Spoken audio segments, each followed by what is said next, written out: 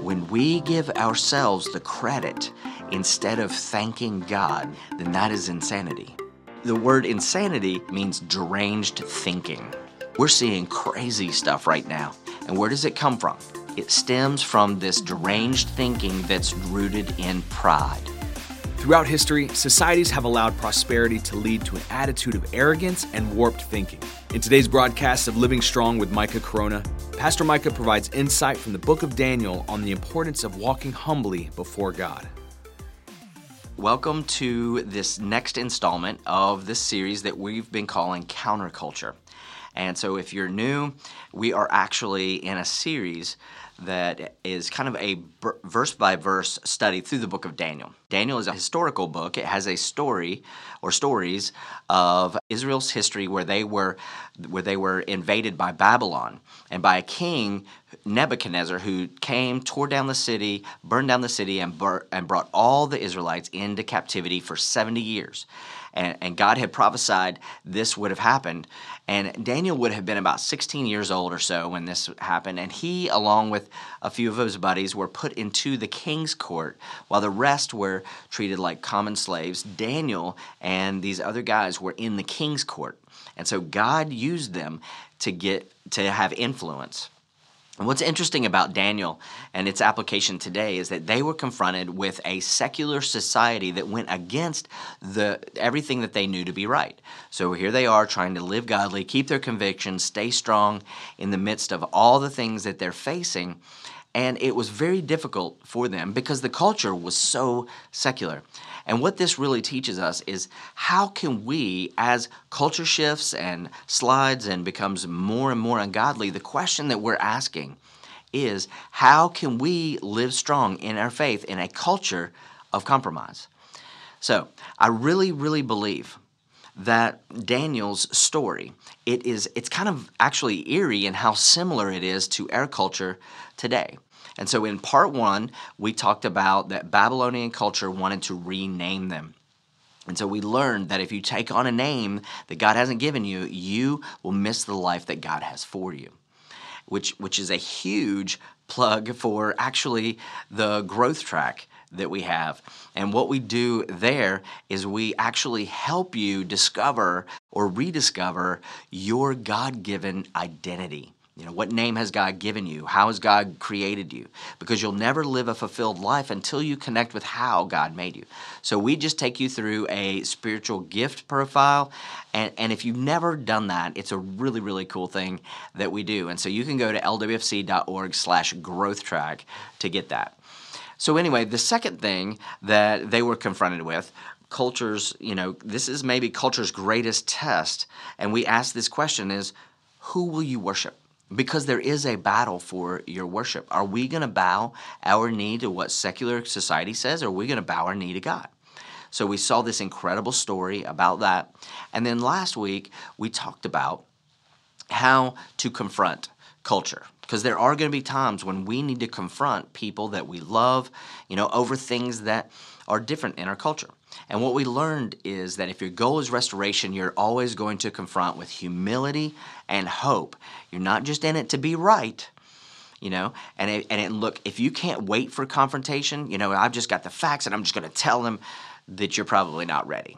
Because if somebody's going astray, it's always pride, in the middle of that. And if you confront pride with pride, you're always going to create division. And that's not what we want. So today, we are going to continue to talk about that, pride, because I think this is our culture's greatest sin, is pride. It just says, God, we got this. We don't need you anymore. We can just put you off to the side. We can call on you whenever we need you. But we'll just leave you over here. But God, we don't really need you right now. And really, I believe that it is the root of all the other sins. I could say it this way. Murder is not the greatest sin. Adultery is not the greatest sin because all of them have their root in, God, I got this. I don't need you. And that's what leads to all the others. It's culture's greatest sin. So what we're going to do today is we're going to go back and we're going to look at the story that we looked at last week, but I skipped a part of it. And so as you remember, King Nebuchadnezzar, he is giving his version of the story, and he starts at the end to tell where he ends up, and then he begins to tell the whole story of how everything happened and what he went through. So in Daniel 4, verse 1, says King Nebuchadnezzar. So remember, this is King Nebuchadnezzar is telling the story himself, and he says to the people, nations, men, in every language that live in all the world, may you prosper greatly. Now, that's not the word prosperity, as in get another car, a bigger house. That's not that word. It is the prosperity of the soul, that particular word is. And it says, may you live, in other words, at the peace and contentment that God always meant for you to have. It was shalem. It's a form of the word shalom, which means peace. And so it says, may you prosper greatly. And he says, it is my pleasure to tell you about the miraculous signs and wonders that the Most High God has performed for me. There he is, Nebuchadnezzar, glorifying God. Go figure. And he says, how great are his sons, how mighty are his wonders. And his kingdom is an eternal kingdom, and his dominion endures for generation to generation. And so he's just praising God, worshiping God, and declaring that, look, this is not a God or a book that is secluded to a generation, but it has application for all generations to come. And that is you and for me. This is for us today as a prophetic book. And I just want to remind you, this is a prophetic book, which means that every bit of this has a picture for us today, an application for us today. Okay, so how this story goes is Nebuchadnezzar, he wouldn't worship God, he wouldn't bow to God, as we talked about last week. He was very arrogant, full of pride, and he's warned in this dream that if he didn't turn and worship God, he would go insane. And the word insanity, it actually means deranged thinking. So when your thinking is off, it produces something, it produces turmoil in the soul, right? So I think we live in a time of insanity where thinking has gotten off, it's away from what God's word actually says.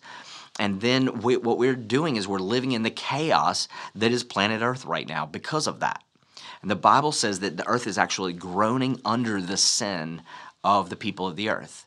We're seeing crazy stuff right now. Just the madness of society, the madness of our culture right now. And where does it come from? I'm telling you, it stems from this deranged thinking that's rooted in pride. That will always lead to insanity, turmoil of the soul. And so in this, we are going to see that all of us can find ourselves at least dabbling in some of these prides that we're going to look at today that actually lead to insanity. The first one's found in the next verse, verse 4, where now he goes back and he tells the whole story. He says, I was at home in my palace, contented and prosperous. Contented and prosperous. One of the ironies of the great country that we live in the greatest place on earth, and we are incredibly blessed. And I personally believe that God has blessed America so that we can be a blessing to the rest of the world. That's what prosperity is for. But every generation, from as far as we can go back in history and study, every single generation that has experienced any level of prosperity, literally none have known how to handle that prosperity. That the prosperity has led to contentment. We got this, God, self-sufficiently. God, we got this. We'll call you later. We're okay now. We don't really need you now. And we retreat from our relationship with God and into what we call like fire alarm prayers, right? It's like when the house is burning down, it's like, oh, God, where are you? Well, he's the last place you left him, the last time you talked to him. That's where he is. Because, see, we have a tendency to shove God away when we become self-sufficient. And here's the key point for today, is that we have to stay God-dependent and not self-sufficient. I'm going to say it again. You have to stay God-dependent, not self-sufficient, regardless of your wealth or anything that you have. See, this is why Jesus said it's difficult for rich people to get into the kingdom of God. He didn't say you couldn't. In fact, the Bible says that Jesus had rich people follow him around financing his ministry. But Jesus goes out of the way to make a point to give those who are prosperous a warning. Because here's the big question. Can we be prosperous and still be God-dependent? And listen, we have to do that.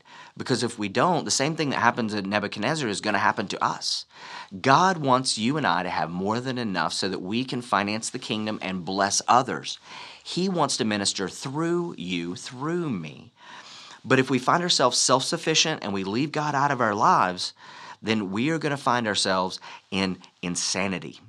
And that happens when we are self-sufficient instead of God-dependent, regardless of what we have. To which all of us would say, well, that's not me. I'm watching church this morning. I love God. And isn't it interesting, though, that we pray a lot more when we're in trouble and a lot less when we're not? Isn't it interesting that when chaos is going on, church is packed out, a lot of viewers, but when the economy is strong and everything's smooth, it goes down. And here's the warning for all of us. Can we stay God-dependent even when everything is okay? Well, how do we do that? I think prayer is a huge part of it. Prayer is not a 911 to God. Prayer is a relationship. When everything is going great, I still need you, God. Give me today my daily bread. Without you, I'm nothing. I declare my dependence upon you every day. That's the truth. In fact, I could say it this way. Think about the atheism that is prayerlessness. When we get to a place where we say, you know what, God, I think I got this, and I'll let you know if I need anything. We don't say it verbally, but how often is that what the impression we give to God? I mean, we have to be dependent on God's power in our lives. And the way that you communicate that to God is where we need to stay in our prayer time, just seeking God, daily prayer. That's why we have this tradition of 21 days of prayer here at Living Word. Every year, we start the day or the year off with 21 days of prayer and fasting. We do it at the first part of the year because we want God to know that He's first. We got to have you, God, before we do anything else. We're going to push the plate away. We're going to seek your face. We're going to come and pray in the mornings. We need your presence in our life, in our church, in our nation. And listen, I'm telling you, we have to turn back to a God dependence instead of a self-sufficiency.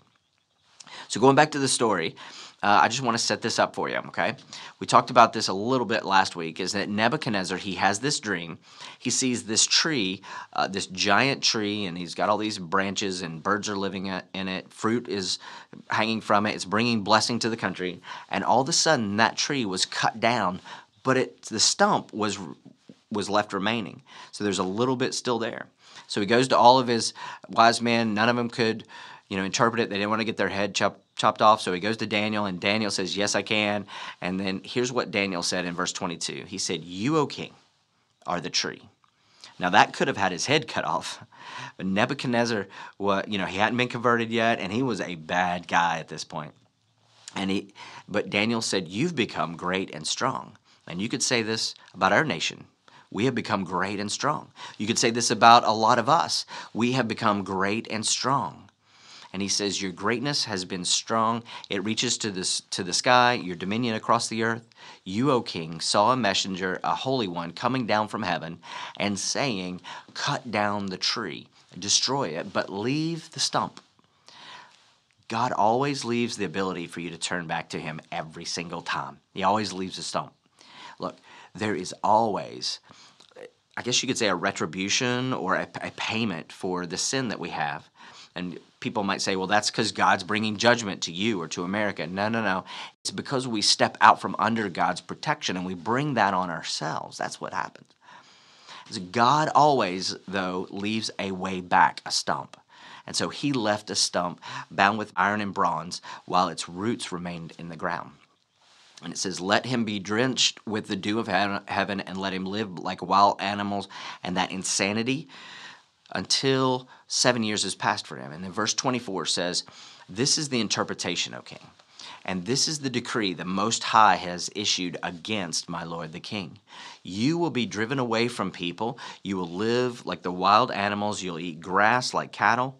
You'll be drenched with the dew of heaven. So literally, the king went insane. 7 years, he says, is going to pass by, and your insanity until, and here's the thing. He says, until you acknowledge that the Most High is the sovereign over the kingdom, or is sovereign of the kingdom. It says, king, if you keep taking credit for things that you didn't do, because the king stood there and admired his own work, and sometimes we do that. Well, look at the house I live in, look at the cars I own, look at my family, look at my retirement account, the success of my business. And God says, look, I don't mind you being successful. I want that. But you have to acknowledge that it didn't come from you. And as a prophetic warning for you and me, when we give ourselves the credit instead of thanking God, then that is insanity. And it's not going to go well with us. Literally, the right way for us to live, if we are going to avoid the turmoil of our soul, that insanity, if we want to heed this prophetic warning, I am urging all of us, thank God for absolutely everything that you have. In everything, give thanks to God. When it rains, thank Him for the rain. Sunshine, thank Him for that. When it's going good, thank Him for that. When it's going bad, thank God that you're getting ready to learn some important lessons. God, I thank you, for this trial. I consider it joy in all things. Say, Micah, that's crazy. That's insanity. No, our culture is insane.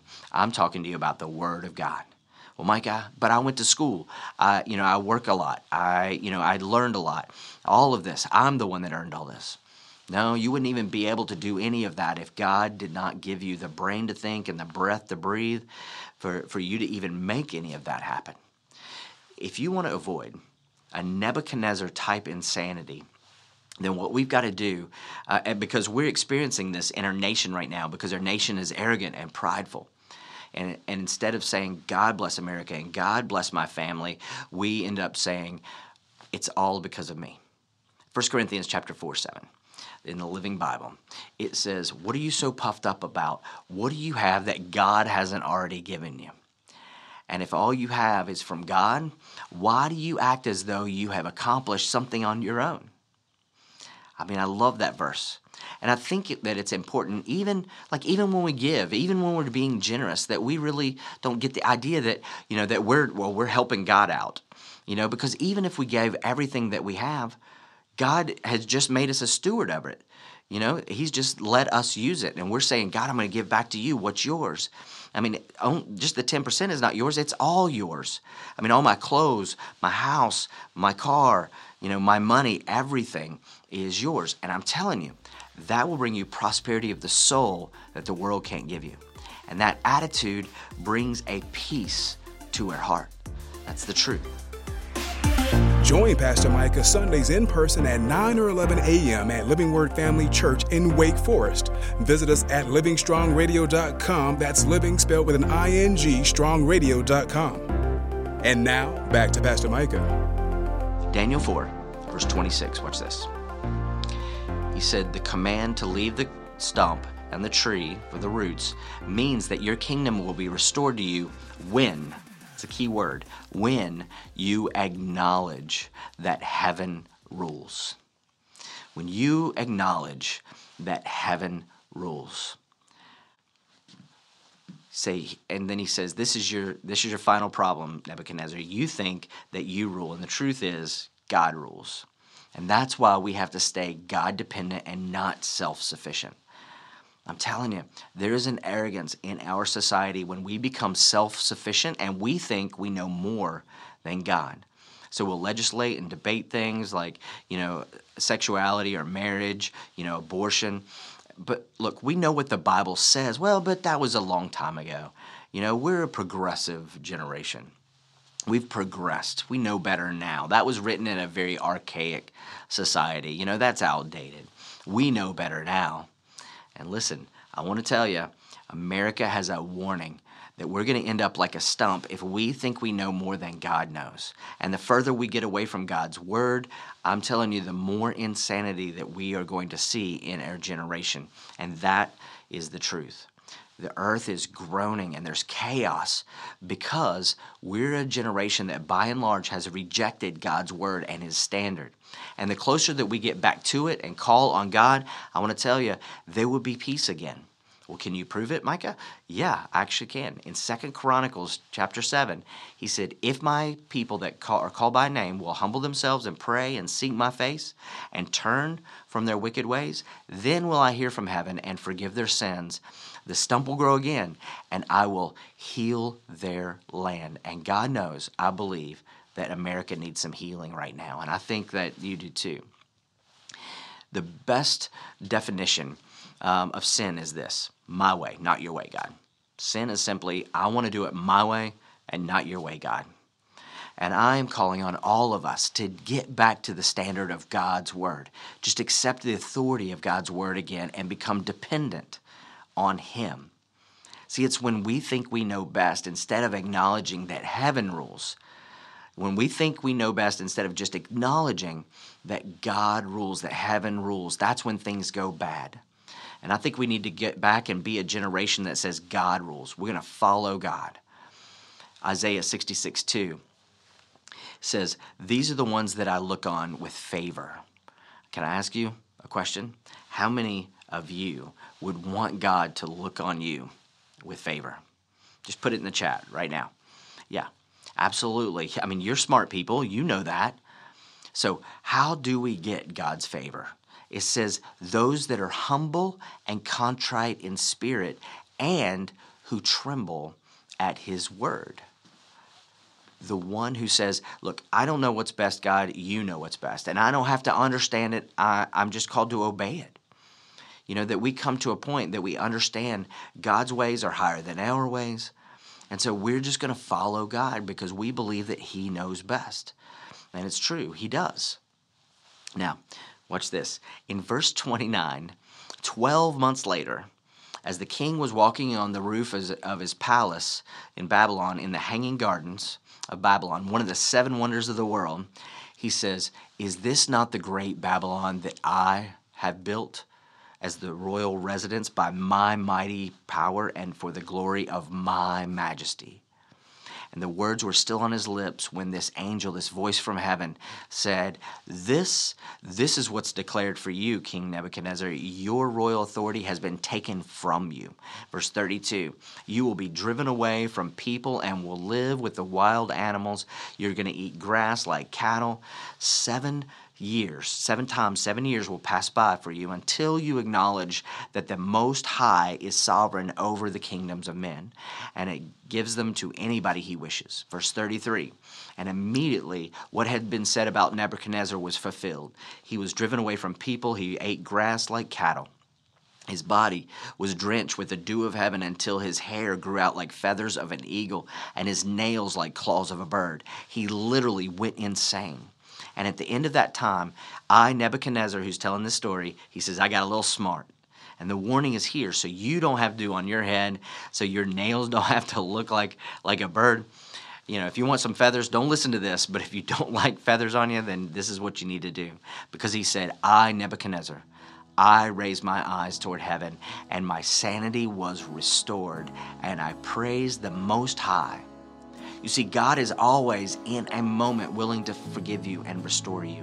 He's always willing, in just a moment, to restore you. Psalm 51 says, a broken and contrite spirit God will never despise.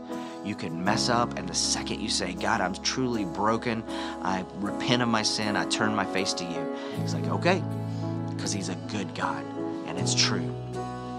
And King Nebuchadnezzar, at that point, he was converted. He followed Daniel's God, the one true God. And then in verse 36, he says, at the same time that my sanity was restored, my honor and splendor returned to me. See, it's always God's desire to bless you. And he says, and the glory of my kingdom God returned. My advisors and nobles saw me out, and I was restored to my throne and became even greater than before. Verse 37, now I, Nebuchadnezzar, Micah. Now, God says something to us today through this, to you, to me. He says this. He encourages all of us to do this. I say this. He says this. Praise, exalt, and glorify the King of heaven, because everything He does is right, and all His ways are just. And those who walk in pride, this is Nebuchadnezzar, God is able to humble. Every week, I encourage you at the beginning of service, I encourage you to lean in and to worship, give worth to God. There's a reason for that. And look, I know that you're not in a service with a bunch of other people. I know that you're at home or driving, you're on the treadmill, wherever you're at. But listen, there is an arrogance associated with us being like, yeah, I don't want to do the music. You know what? If we're God-dependent and not self-sufficient, then there is a gratefulness and a thankfulness that we want to express to Him. The Bible says, lift your hand and bless the Lord. I mean, if He had said, touch your nose and stand on one foot, that's what we should do. Why? Because he is God and he asks us to worship him. It's not a matter of what I feel or what I like or that music's not my style. Clap your hands, all ye people, and shout out with the voice of triumph. Let everything that has breath praise the Lord. That's what the book says. That's what the Bible says. So that's what we do. And listen, what's going to happen when we do is your sanity will be restored when he is put back on the throne in your life. That's why I say every week, come on, worship the Lord. Give him what he deserves. That's why we praise God, because he is worthy, the only one worthy of our praise. And that helps us understand that we're not self-sufficient, but we are God-dependent.